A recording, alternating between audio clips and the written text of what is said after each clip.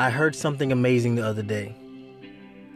To achieve anything great in life, you're either going to find a way or you are going to find an excuse. So my question to you today, which one are you going to do?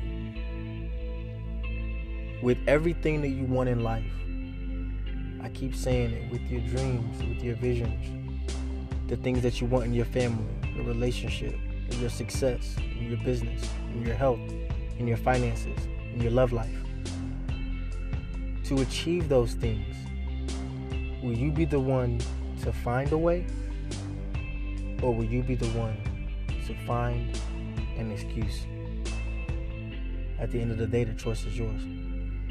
MOGTM, man of God that motivates. And God does not just want to change your life, He wants to save it. But you have to go at it.